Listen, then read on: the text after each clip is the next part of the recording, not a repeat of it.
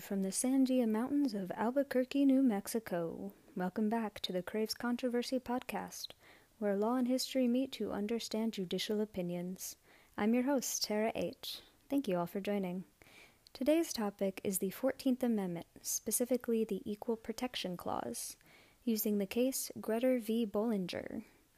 Grutter v. Bollinger was decided June 23, 2003, discussing race as a, quote, compelling interest for higher education admissions.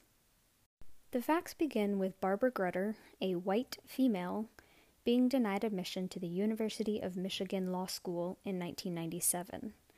Grutter claimed the university factored race into their admission process, which affected her ability to enter.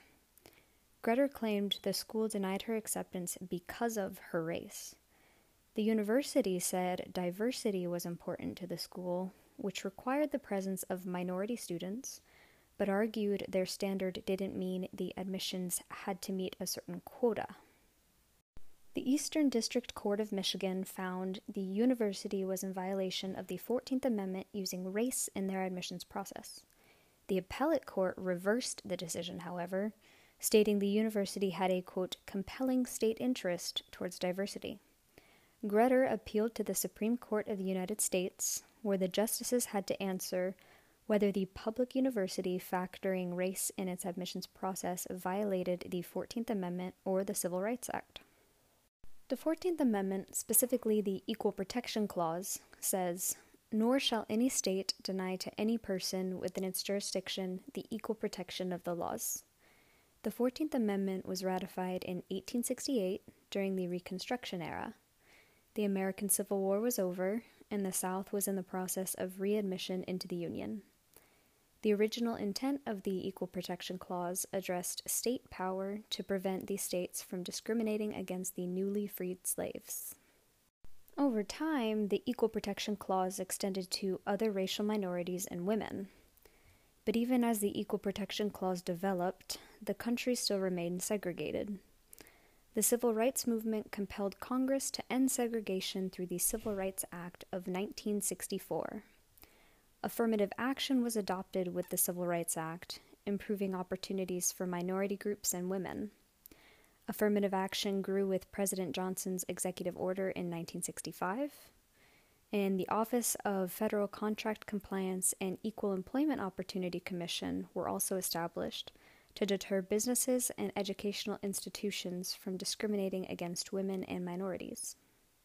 So what does affirmative action look like in court? In 1978, the Supreme Court discussed a medical school's affirmative action admissions policy with the case Regents of the University of California v. Bakke. In Bakke, a white man wasn't admitted into the medical school after applying twice, while minorities with lower performance standards were admitted. In this case, the school's affirmative action policy used a quota system. Out of every 100 seats, 16 were reserved for minority students.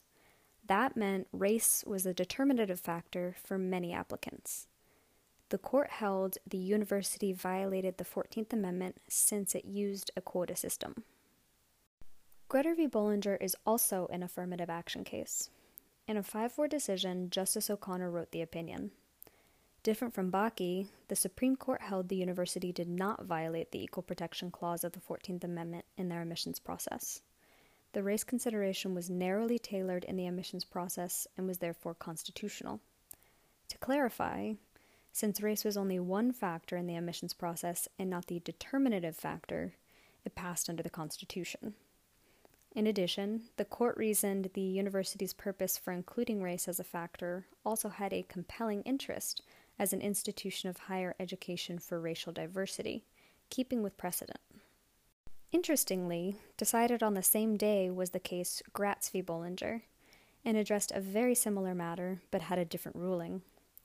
The University of Michigan's undergraduate admissions policy, like their law school, included race as a factor.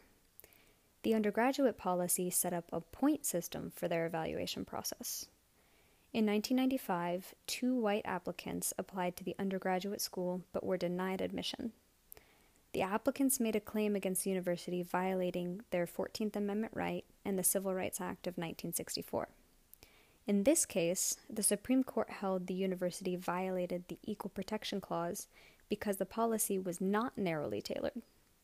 The policy did not appear to consider every applicant, but rather gave an overwhelming advantage to minority applicants with the point system, shown by admitting nearly every minority applicant.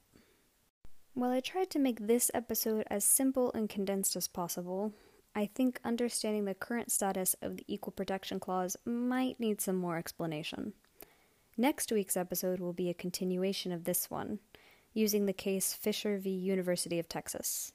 Fisher is a more recent case challenging higher education admissions policies with the Equal Protection Clause, but I think it's a better case for discussing standards of judicial review and applying levels of scrutiny. Want to learn more? Stay tuned for next week's episode.